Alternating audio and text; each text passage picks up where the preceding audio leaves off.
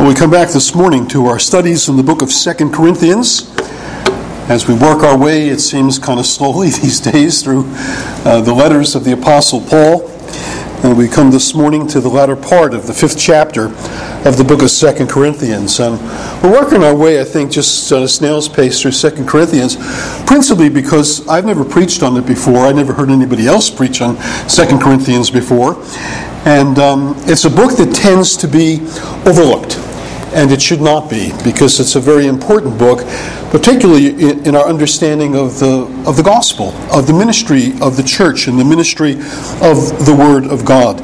And Paul's writing to a church in Corinth that are really infatuated with the things that made teachers and preachers popular in the ancient world. And that was some measure of ability to speak well, to be charismatic in speaking.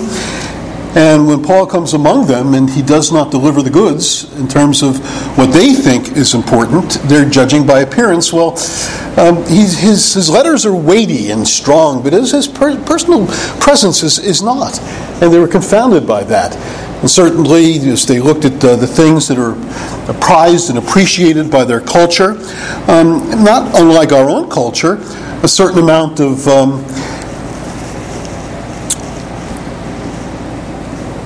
talent in areas of success. People measure success. You live a good life in which is basically problem-free.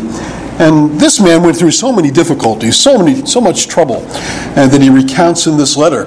And they thought, well, how could that possibly be a true apostle of Jesus? Jesus wouldn't let his apostles go through those kind of situations and circumstances. So they had a whole erroneous read on the subject of what was important and what was to be valued and how we're to understand the ways of God with his people. This is a gospel in which it's a crucified Messiah that we proclaim. It's not a Jesus who came upon the white charger of victory, smashing his enemies to bits in conflict and victory that he won through the means of arms and of military might.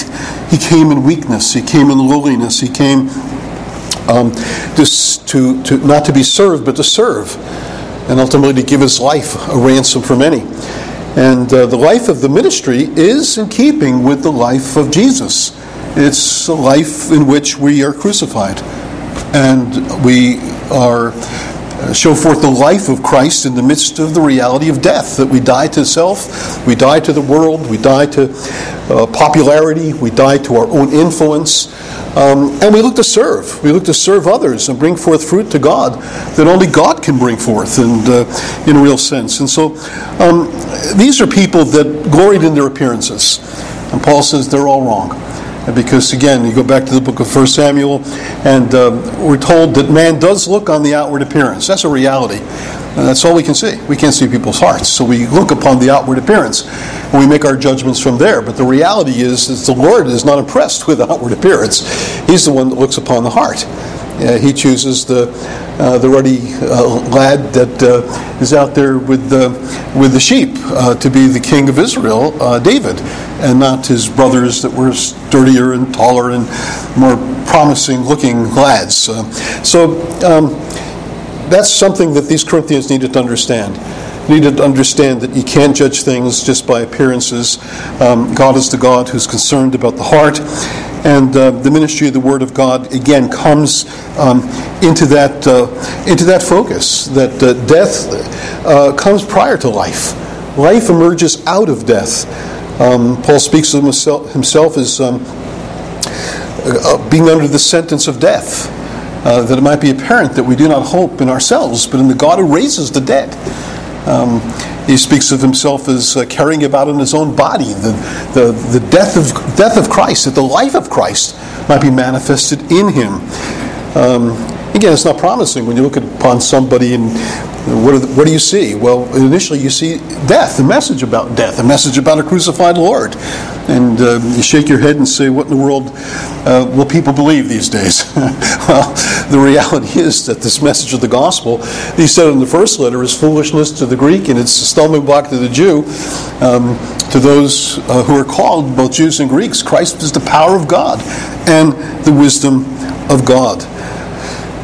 Well, one of the things we've seen as we've worked our way through chapter 5 is that Paul is focusing more upon his ministry, not so much in terms of the sort of men and situations and circumstances that God uses, but he's more focused upon the actual message of the gospel that he proclaims. That, again, the message is about a crucified Savior whom we do not know after the flesh. In other words, we don't weigh and evaluate Jesus in accordance with human reason, by human standards. We evaluate Jesus in terms of the revelation of God in Him. What Scripture itself teaches us about the Christ who was promised by Old Testament prophecy, who came in history, the Jesus whose life and death must be judged, not by, again, the standards of the culture, but by God's own act in sending Him, and the way that act is anticipated in the Old Testament, and the way the apostolic gospel message understands and interprets the coming of Jesus into the world. And so the reality is that we find in Christ a new creation. God's making all things new. Old things are passed away. Behold, all things become new. And may I say, I owe Tim an apology this morning, because a couple weeks ago when we were looking at that passage in 1 Corinthians 5 verse 17, I was searching for, we looked at chapter 66, where there's the picture of the new heavens and the new earth. I will create a new heavens and a new earth, God says in chapter 66 of the book of Isaiah, and where he says that the old things won't be remembered anymore. So that part of it is the old things will be passed away.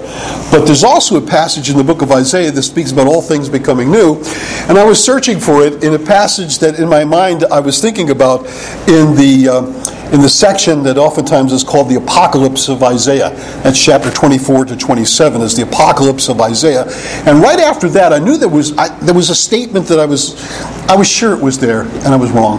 And Tim said, no, chapter 43, and he was absolutely right. And I was just all caught up in my own thoughts, and so I didn't consider it. But sometimes it's good to have a cross-reference Bible and to look and see where the other passages are, because it was in chapter 43 where God speaks of His making all things new. So that's what we have in the gospel. That's what we have in the Lord Jesus. This new creation is not to be found at the end of the age. It's to be found in the middle of the time when Jesus came. The Son of God has come. And this new creation, again, is not so much an end day thing. It's a mid-history thing. Christ has come to bring newness of life. He's come to bring a new creation about. He's come to dispel the darkness that once pervaded solely in a fallen world. The light is shone out of Galilee. And this light comes to dispel darkness, comes to bring life in the midst of death. It comes to bring joy in the midst of sadness and sorrow, and it comes to bring happiness in the face of bitterness. It comes to bring meaning and purpose in the face of hopelessness. These are the things that are passing away, and all these things that Christ comes to bring are the new things of newness of life and new creation and new birth, and again, all things made new. And so it's this message of the gospel that consists in Jesus coming to bring a new creation about. That's this message of reconciliation. Again, old things are passed away. The enmity, the warfare, the conflict that pervaded the human race and still does where Christ does not reign. But yet within the hearts and lives of His people, the conflict is over. The warfare is over. We're not looking to fight people. Our warfare, Paul says, is not against flesh and blood. It's not against people. It's against the spiritual darkness of the world. That's what we fight against. You think about people that are in enmity with each other, and all they can do is speak ill of one another. And they make everything personal. And husbands and wives get into that mentality where there's constant attacking of one another. And there's no recognition, well, God's yoked us together to be on the same team here. And, though we might have difference of opinions, well, that might constitute a problem, but we address the problem. We don't attack the person. We don't attack people. We love people. We regard people. We respect people. Even if they're not Christians, they're image bearers of God. And we don't demean them. So it's hard to be on the internet when you see all the ways in which people demean one another because they can't argue civilly. They can't discuss things in a way that is addressing problems, addressing issues that are rooted in sin, but making everything the conflict of persons. And Paul says our message is a message of reconciliation. And it's a message of reconciliation that first of all has to do with God, that God was in Christ, reconciling the world to himself, not imputing or reckoning their transgressions to them. So God is the God who comes to a world in rebellion against him, and he establishes the terms of peace. There is reconciliation with God. Romans 5. Tony was talking about when he first came to the church, we were in Romans chapter 5. Well, Romans chapter 5 begins on that very note. Having been justified by faith, we have peace with God through our Lord Jesus Christ. There's the peace treaty that the covenant of God's grace and goodness is bestowed upon us, so that there's no longer the conflict that is to be waged. And then there's the peace we're to have with one another. Again, the reconciling work of Jesus has not only that vertical dimension of our relationship to God, but has to do with one another as well. That the work of the cross has come to take the things that were most apparent in the ancient world, where there was enmity, and that was Jew and Gentile, male and female, and slave and free. Those are the areas where there was most bitter enmity. The whole Jewish tradition, every day, the Jewish man would pray that prayer. I've told you it before. It's in the Jewish prayer books. I remember sitting in my mother's home, and she had a Jewish prayer book. And I opened it up, and I began to look at the blessings and the thanksgivings that were to be prayed on a daily basis. And there I'm looking at it. I'm saying, this is not just something Christians have told me. This is something that's right there in the Jewish prayer book. I thank you, Lord. I'm not a woman. I'm not a Gentile. And I'm not a slave. Well, okay, at least they're thankful to God, but it just showed the enmity that was in their hearts against those people. Those people were less human, less to be considered as in terms of dignity. And the gospel comes and reestablishes human dignity. It comes to reestablish human relationships upon a basis in which we recognize one another's dignity before God as image bearers. And so what God does in Ephesians 2 is he tears down the middle wall of partition that separated the Jew from Gentile, that consisted in the ordinances of the law that made a Jew an offense to the Gentile, because look at those people, what they do in their circumcision and their diet and all the rest. And of course the Jew looked upon the Gentile in a similar way. And all those things are done away with. And God's made one new man in Christ Jesus. There's a new man, a new Adam that's come to birth in Christ Jesus. And so that's the basis of our reconciliation with God and with one another. So Paul's writing to this church in which there's conflict. And he's looking to address the conflict, not by saying, oh, there, guys, you really ought to get on with one another because, Christians ought to get on with one another. And so we can moralize the benefits of peaceableness and kindness and gentleness and all of the rest. And that's not all wrong, but there's something even better and superior in terms of the way in which the gospel of the grace of God should affect us, is that it's not just that, well, this is moral, but this is something that the gospel mandates, because this message of reconciliation calls us to unity with Jew and Gentile, with slave and free, with male and female. Calls us to unity and oneness in the Lord Jesus Christ. And so the people in Corinth that were against Paul, and they were in their parties. I am of Paul, I am of Apollos, I am of Peter. Paul says this message of reconciliation is not just something I'm preaching to the world. He says, look, let's read it in verse 18. He says, all this is from God, this whole matter of the work of a new creation. This is all God's doing. This doing of God is in Christ, or through Christ. He reconciled us to himself and gave us, us apostles, the ministry of reconciliation. Now we have not only a message of reconciliation, an accomplishment of reconciliation in Christ, but a ministry of reconciliation to proclaim to the world. That is, that in Christ, God was reconciling the world to himself, not counting their trespasses against them, and entrusting to us the message of reconciliation. So that's our work. Our work is the proclamation of a message of reconciliation on the basis of what God has done in reconciling the apostles to himself and then giving them this ministry of reconciliation is therefore we are ambassadors for Christ. God making his appeal through us, we implore you, you Corinthians, church, wait a minute, we're already reconciled. We already got that blessing. We don't need to hear a message of the gospel any longer calling us to reconciliation.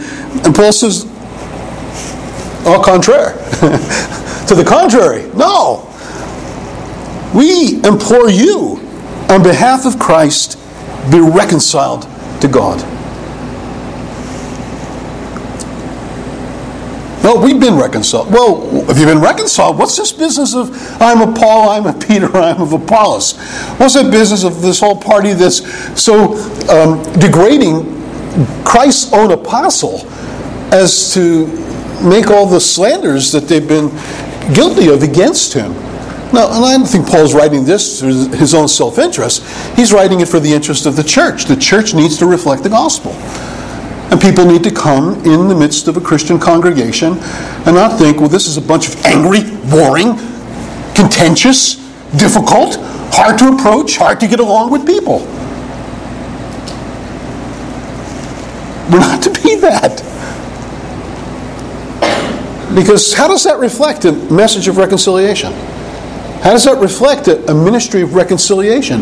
How does that affect the idea that God was in Christ reconciling the world to himself? Well, it doesn't represent it very well, does it? It seems it's a contrary message that's being proclaimed by the lives of the people. And now they want to talk about the God who comes to reconcile. It's hard to believe that they really take it seriously because they're not demonstrating it in the way they relate to one another. So there needs to be the proclamation of the gospel, not only in proper words, but also in proper actions, and the proper way that we live, and the proper way that we relate to one another.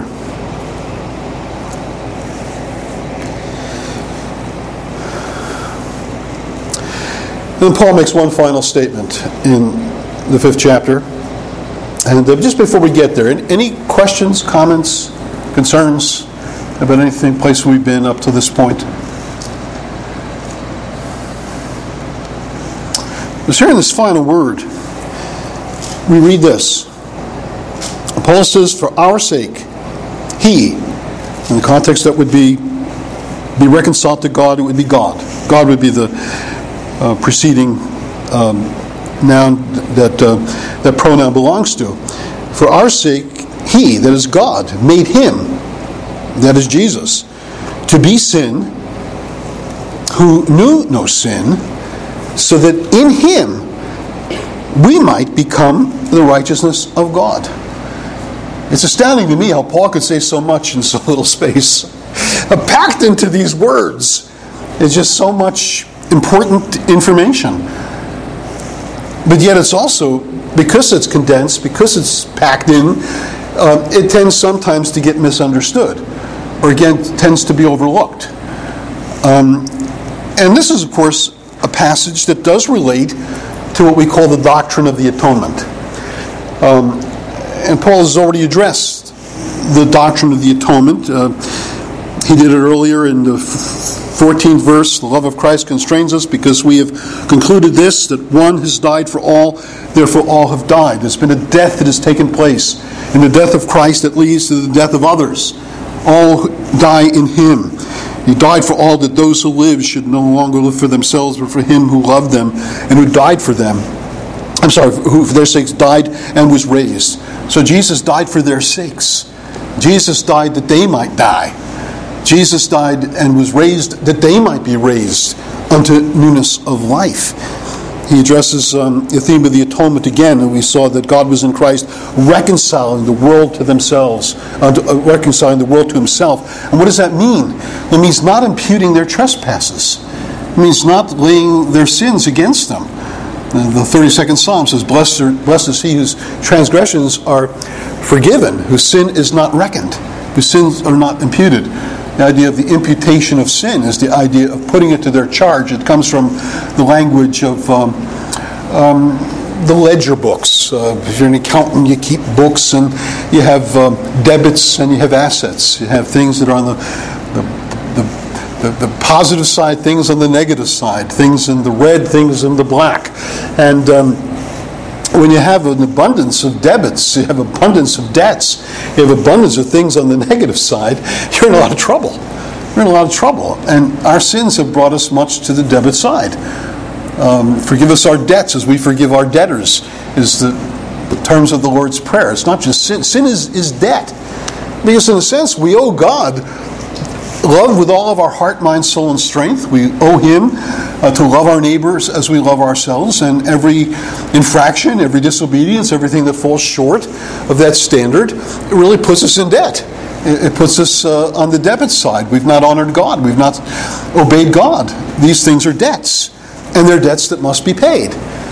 And Jesus comes as the one who, it appears to me, he pays the debt so that we might not have to pay the debt. So that God would not impute our trespasses to us, that he imputes our trespasses to Jesus. But the way Paul says this, is he says it,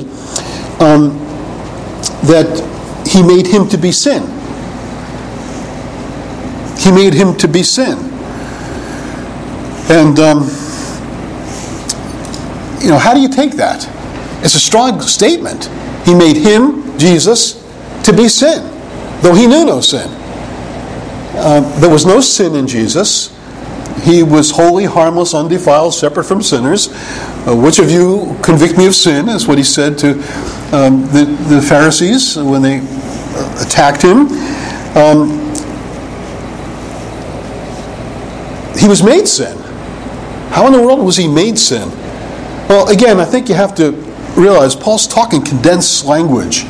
And he's probably referring to the Old Testament sacrificial system, in which he uses that language of the sacrificial system many times to speak of the death of Jesus. Ephesians 5 and verse 2, he says, walk in love as God loved us. I'm sorry, let me get it right before my...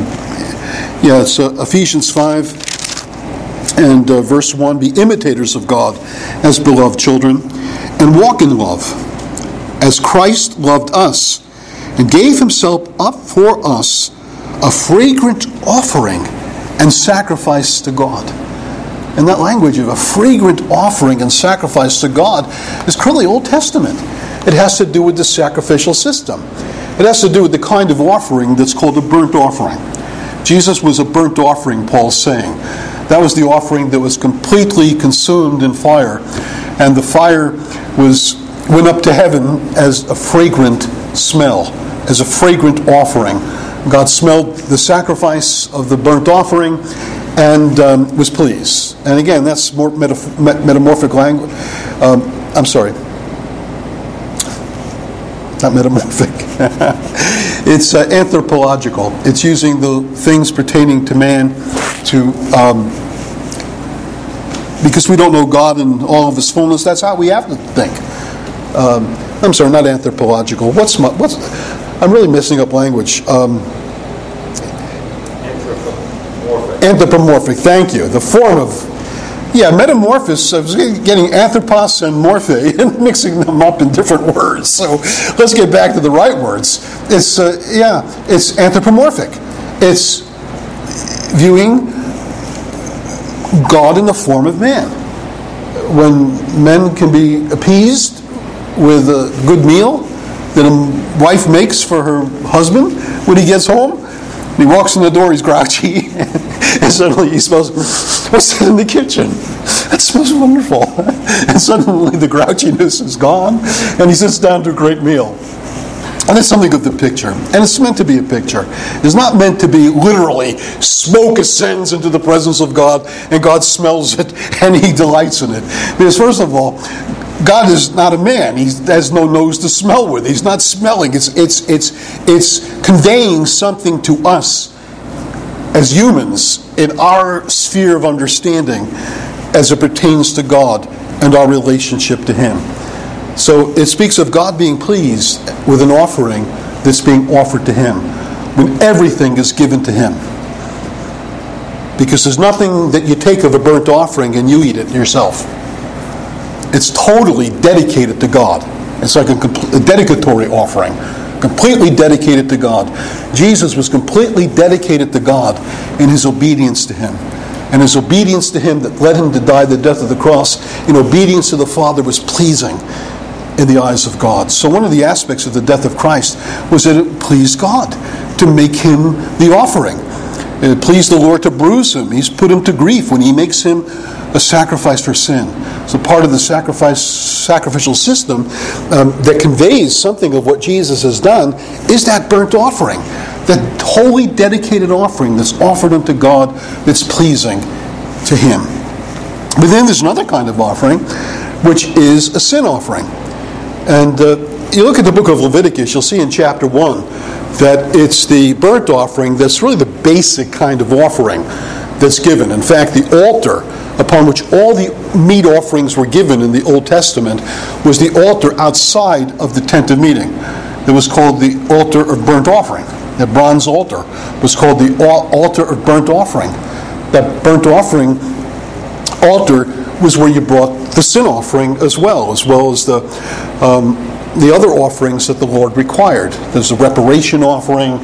There was an offering of atonement that was for the priests and their service. There's all kinds of different offerings, about 5 or 6 different offerings that the book of Leviticus expresses. But the burnt offering was the basic thing, and then other offerings were to be understood as doing other more focused things, like repairing relationships, or in the sense of the sin offering, addressing the question of known sins that you come to confess. Because part of what the sin offering required was the confession of sin. It was also, so specific sins that people committed. And then it was a sin offering in which the action, I think burnt offerings did this too, but the action was that the worshiper who came and brought the sin offering would place his hands upon the animal that would be the bull that would be offered up. And the idea was that that person wouldn't just touch it, wouldn't be slight touch. No, you're actually putting your weight, your whole weight upon that beast. So that there's supposed to be, at least in the understanding of the worshiper, something of an identification that takes place between the worshiper and the offering. That this offering that's given up unto God is united to the worshiper. And then that action of pressing in upon the offering, that's what's designed to be conveyed. So that when that offering goes upon the altar and is sacrificed for sin, the notion is that offering represents me. That offering is offered up instead of me because I deserve to be where the beast is that dies, because my sins are worthy of death. And so that's the point of instruction for the worshiper, to recognize that his sins are worthy of death. The wages of sin is death. And so Jesus is said to be not just sin in some sense I don't know how he becomes sin, but he becomes a sin offering. He is made to be a sin offering for us, so that we identify with him, and he's come to identify with us. And his death for us is the death that we ourselves deserve. so that through him our sins are pardoned, not imputing to them their trespasses. I think the positive side of that is that the sins that we've committed when we kind of lean into Jesus, and there's a word in the Old Testament for faith that actually speaks of leaning upon the object of your faith. You're leaning into the object of your faith, just as you would be leaning in to that animal that's being sacrificed for your sins. And so faith in Jesus is a leaning into Jesus and becoming so identified with Jesus that we recognize that our sins he took away.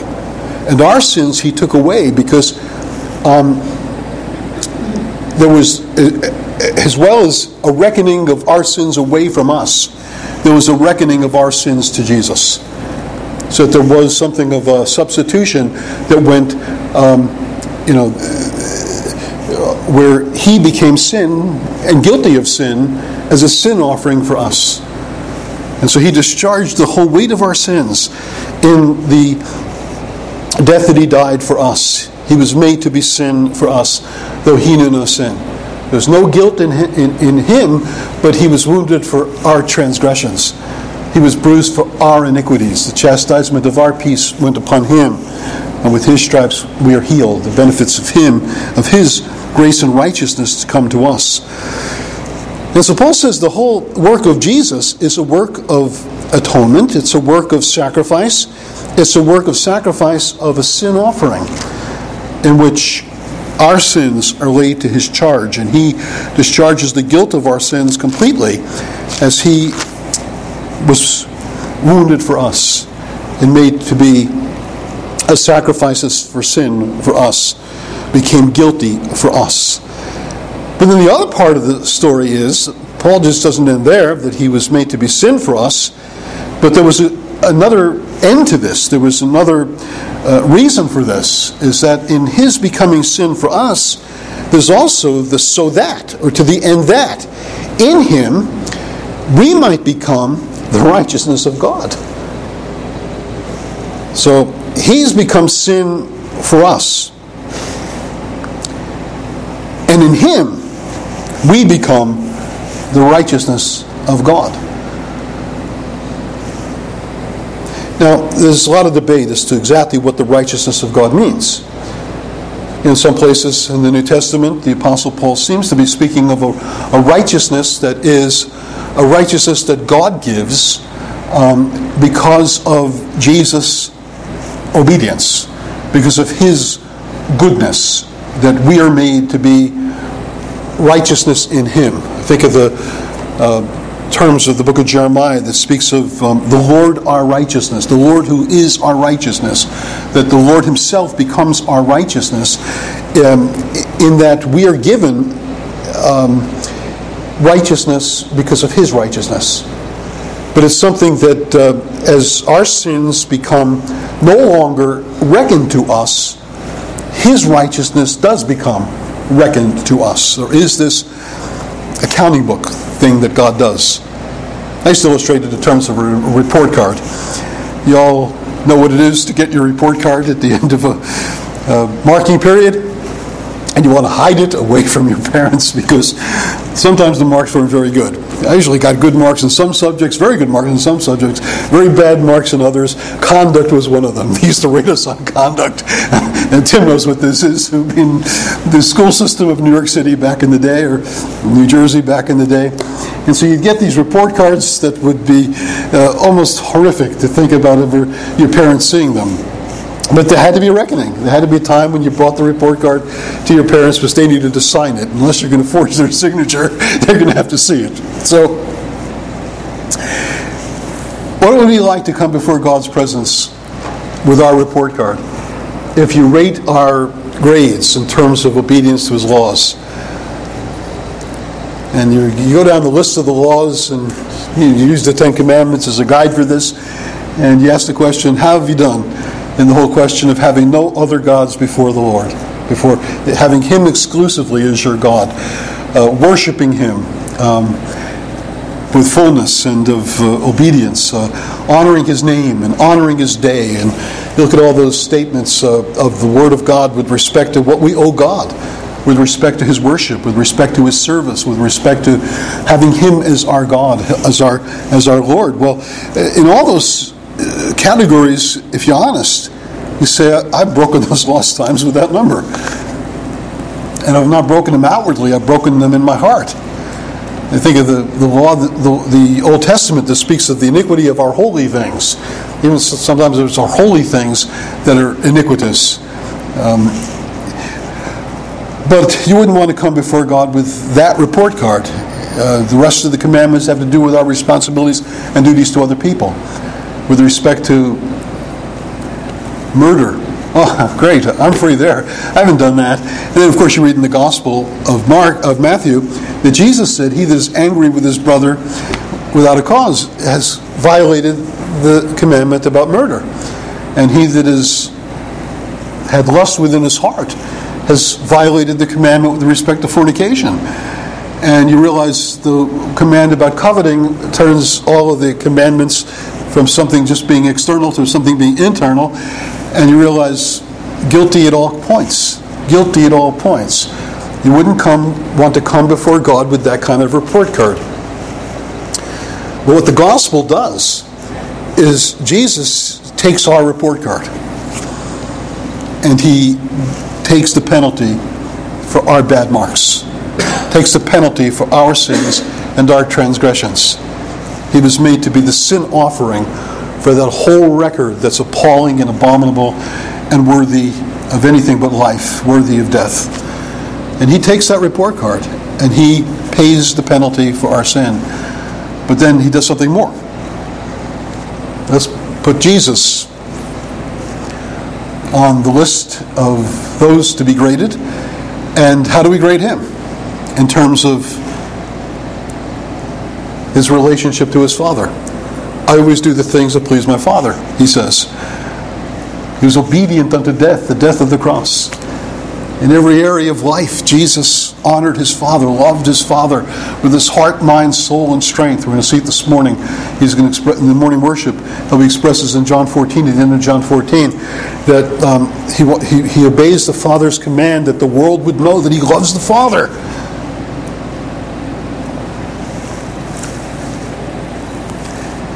What about His relationship to other people? What about doing good? The report that Peter gives. Simple statement. That's what He did. He went about doing good. Healed the sick. Fed the hungry. Multiplied the loaves and fish. Raised the dead. Showed compassion to the multitudes. Again and again and again we see that Jesus was one who knew no sin. And not only that, He knew the fullness of righteousness. In every way He pleased the Father. And the God who comes to us in the gospel says, my Son has taken your report card and He's discharged your sins in full. And He now comes and gives you His report card so that we become the righteousness of God in Him. But though I think there is truth and substantial truth in the notion that we become the righteousness of Him in terms of the reckoning or the imputation of the righteousness of Christ to us, I really don't think that's sufficient to what Paul's getting at here. That becoming the righteousness of God in Him is not only that we get His legal righteousness, one might say,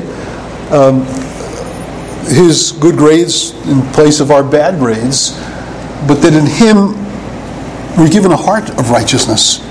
We're given a hunger and a thirst for righteousness. We're given what Jeremiah called the law written within our hearts and our minds. So that righteousness becomes something not just external to us, but internal in us. Becomes something that we long for, something we desire. We're burdened with the sins of this world. That's why blessed are those that mourn. We're burdened with the reality that we see around us with the inhumanity of people to one another, the horrific things that are done under the sun. And The things you see in the newspaper are just so distressing. Newspaper, you get it 24/7 on cable television. The horrific things that are done that are so absolutely distressing. And things that we just, we learn to kind of acclimate ourselves to the fact that the Ukrainians are experiencing today, right now, the things that they're experiencing at the hands of the Russian soldiers, and even the things that the Russian soldiers are experiencing because of the foolishness of their leaders. Or you think of the things that they're experiencing in the Horn of Africa, where in southern Sudan, famine has just taken the lives of thousands upon thousands of people.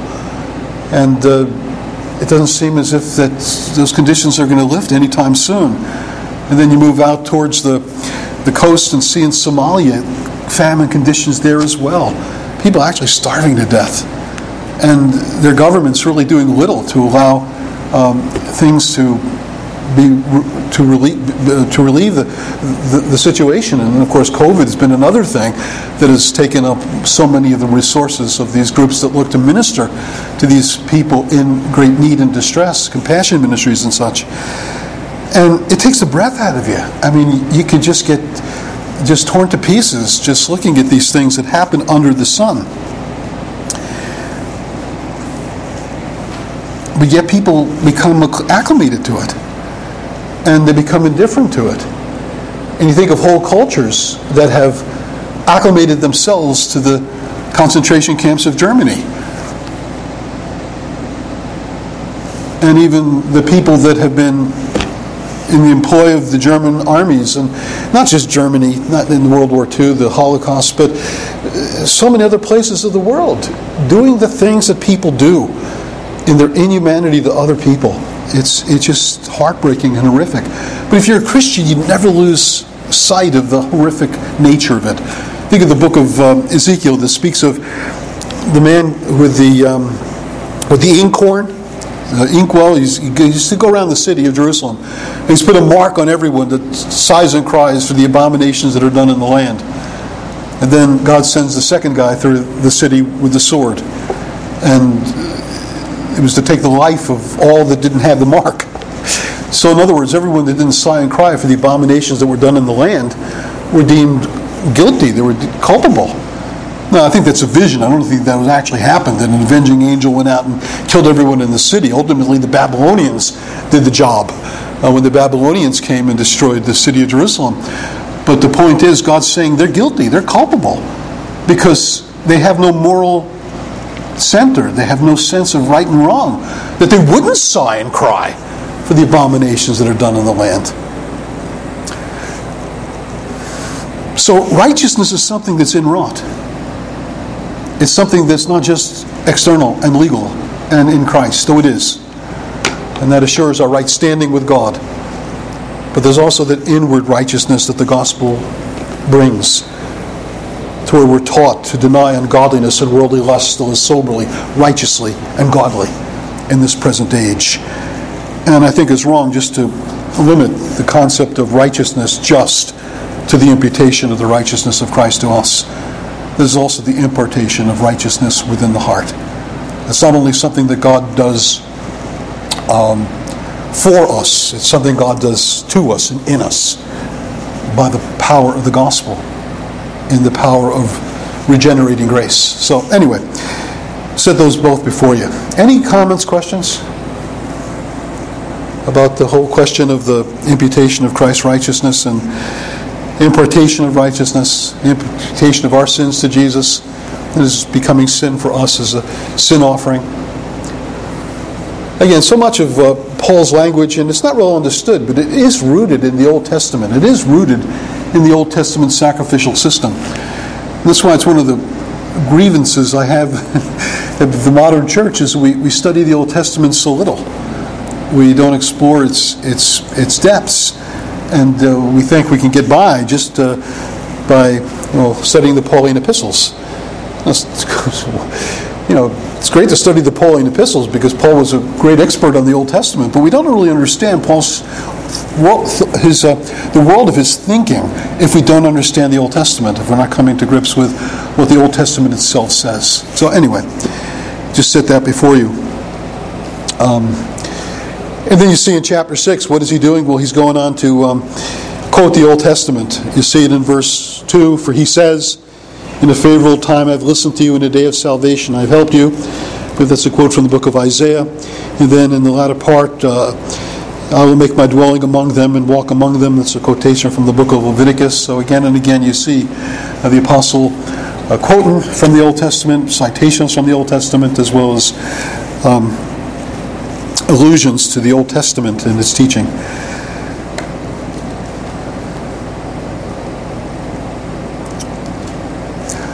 Well, if there are no questions, I don't think it's good to break ground yet to chapter 6. Plan to do that, God willing, next week.